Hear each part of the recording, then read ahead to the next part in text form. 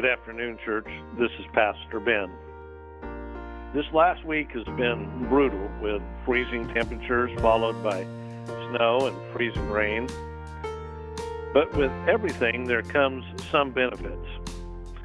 Isaiah 55:10-11 says, "For as the rain and the snow come down from heaven, and do not return there without watering the earth, and making it bear and sprout, and furnishing seed to the sower, and bread to the eater, so will my word be which goes forth from my mouth. It will not return to me empty, without accomplishing what I desire, and without succeeding in the matter for which I sent it." There are times in our lives when we go through a hard time, and we don't understand what God's saying to us.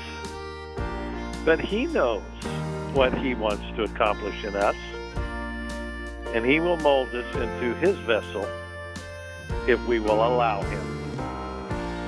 Stay safe, and God bless.